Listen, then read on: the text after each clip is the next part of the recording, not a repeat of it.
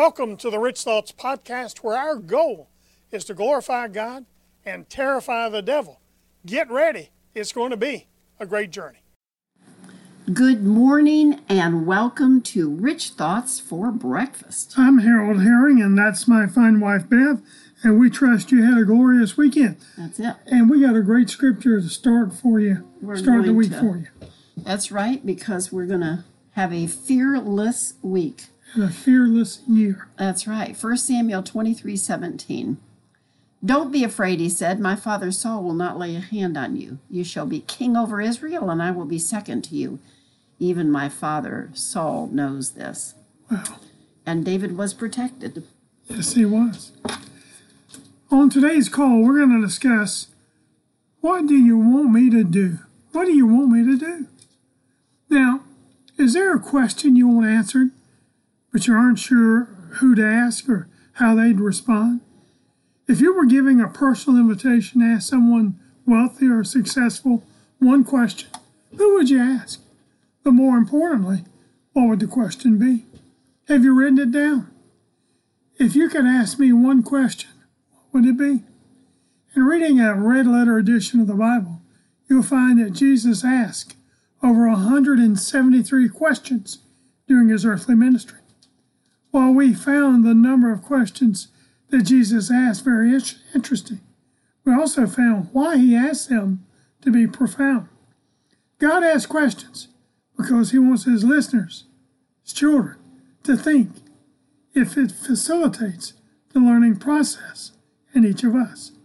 Jesus asked 37 rhetorical questions of himself.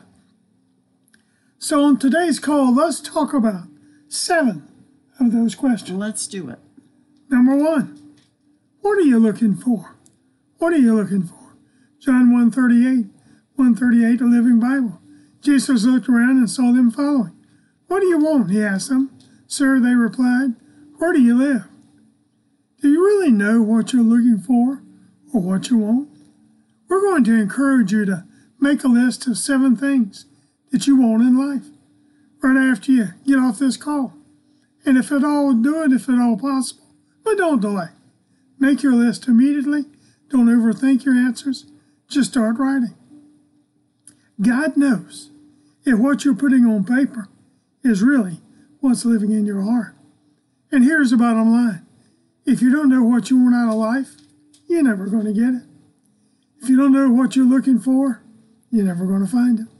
In Ecclesiastes 9:10, first part of the scripture says, whatsoever thy hand findeth to do, do it with thy might. See, the Bible is telling us that whatever we plan to do, get in there and do it. Be specific about it and do it. The remainder of Ecclesiastes 9:10 brings out a very good point.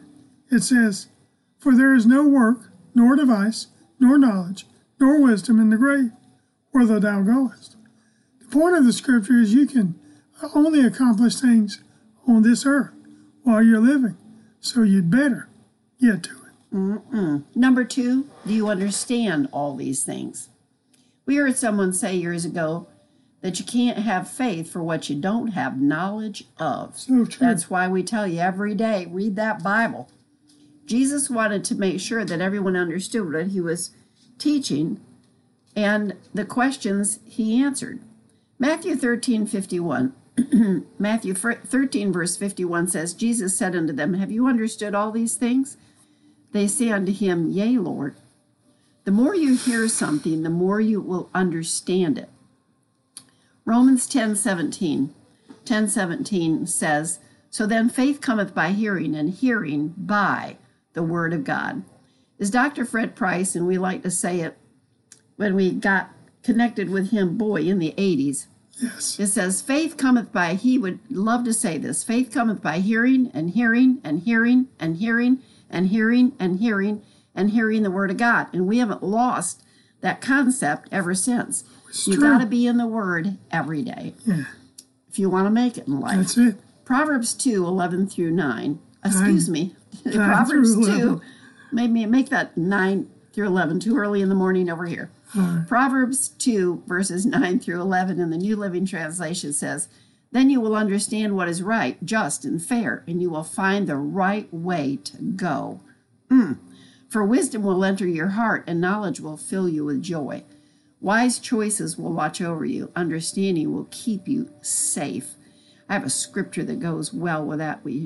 I read this morning, should have put in there. When you gain understanding, you gain so much more. Proverbs 1:5 in the Classic Amplified says, the wise will also hear and increase in learning, and the person of understanding will acquire skill and attain to sound counsel, so that he may be able to steer his course rightly. Wow, that's good. Number 3, do you really believe I can do this? That's a good question. Matthew 9:27 through 29, 9:27-29. When Jesus departed thence, 2 blind men followed him, crying and saying, Thou Son of David, have mercy on us. When he was coming to the house, the blind men came to him, and Jesus said unto them, Believe you that I am able to do this? They said to him, Yea, Lord. Then touched he their eyes, saying, According to your faith, be it unto you. The more pressing question for us is not whether or not Jesus can heal the sick, but do we really believe it will manifest in our lives as well? That's right. We've heard our friend and mentor, Dr. Mike Murdoch, say years ago that there's a difference. You love saying this. I do. There's a difference in the person of Jesus and the principles of Jesus. Believing in the person of Jesus will give you eternal life. Believing in the principles of Jesus will give the abundant life now and all his promises being fulfilled in your life. Hebrews 11:6, Classic Amplified. But without faith, it's impossible to please and be satisfactory to him. For whoever would come near to God must necessarily believe that God exists and that he is a rewarder of those who earnestly and diligently seek him out. Believe that God will do what he says he'll do for you. Amen. Number 4, do you really think I want you to worry? Well, In Matthew 6:28 through 30, Matthew 6:28 through 30 in the New Living Translation, it says, And why worry about your clothing? Look at the lilies of the field and how they grow.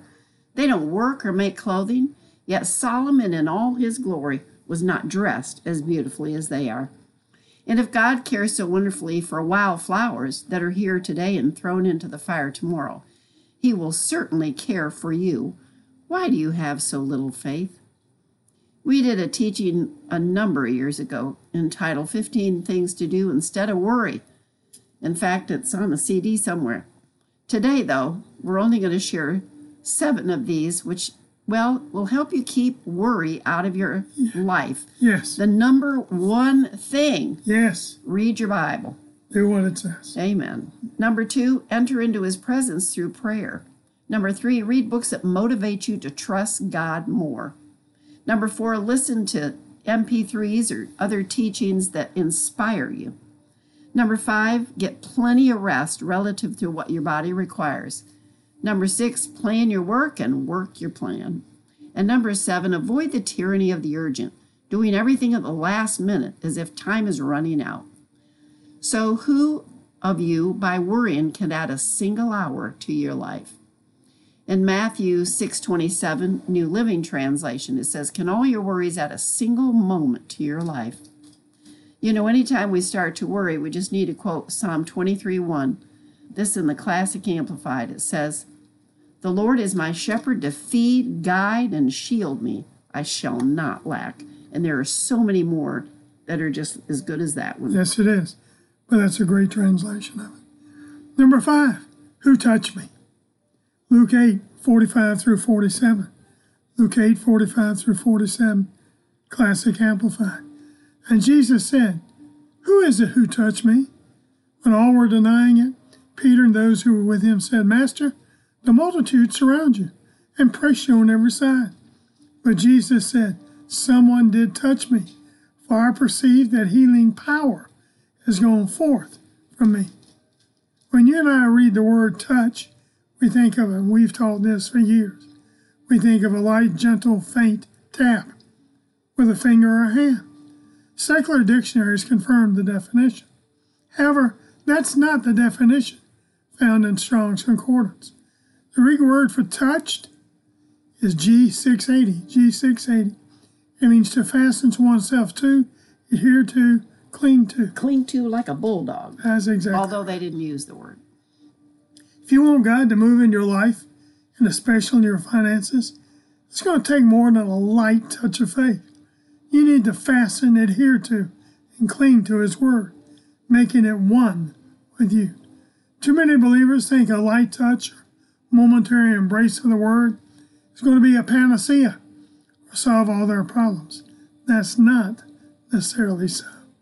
If you want to feel or experience the supernatural power of God in your life, you have to reach out and grab a hold of the Word and not let it go. Just like we taught yesterday. Yes. Seek and keep on seeking. That's right. Ask and keep on asking. Number 6, how long do I have to put up with this? Wow. Wouldn't you hate to have Jesus say that to you? Do you ever tell your kids to do something only to have them fail to follow your instructions? Or do the thing you knew that they know how to do, like brush your teeth every day? Okay, how does it make you feel? Are you frustrated? Were you puzzled as to why they don't do what you knew they could do? Matthew 17:17. Matthew 17:17 in the Message Bible says, Jesus said, "What a generation! No sense of God, no focus to your lives. How many times do I have to go over these things? How much longer do I have to put up with this? Bring the boy here." He ordered the afflicting demon out, and it was out, gone. From that moment on, the boy was well. Have you ever wondered how Jesus feels about what we're doing for him? Great question. Number 7, what do you want me to do for you? What do you want me to do for you? There is one question Jesus asked that appears in 7 verses in Scripture. It's the one question He asked more than any other. Matthew 20:32. Matthew 20:32, the Living Bible. When Jesus came to the place where they were, He stopped in the road and called, "What do you want me to do for you?" "Sir," they said, "we want to see." What do you want? Can you think about that? Can you write it down? We want to encourage you to do just that, to think about that question. If Jesus were to ask you, "What do you want?" how would you respond? We need to be specific in our request. We serve a God of specificity. If you want a raise, how much of a raise do you want? If you want a new car, what kind of car do you want? What color is it? What kind of seats does it have? What kind of electronic toys will be on that car? If you want to serve God or be a blessing to a church or ministry, be specific. What do you want me to do for you is a question that He asked them. But, honey, He's asking us that today as well. And boy, do I have questions. Okay. But we need to think about it. That's right. Think about it. Hallelujah.